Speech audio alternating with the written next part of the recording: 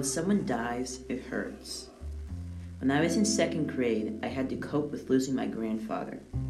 Just months before, we lost my grandmother, and there was a lot of stress in the family. Nothing could bring my parents solace, so when my grandfather passed, it just made everything worse. He had a major accident. What really stung about his death was that he was my last grandparent, and we had grown closer because he had been living with us. I was sitting down playing a game in the living room with my sister and brother. We were arguing over how Monopoly was played, but the bickering was soon put to an end when my parents stepped in the room returning from the hospital, stricken with grief. "You guys, your grandpa died," they said.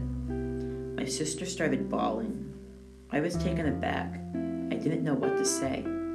At that time, it never occurred to me that an old man with the various health issues and starting phases of dementia could pass away. It never crossed my mind that he could die.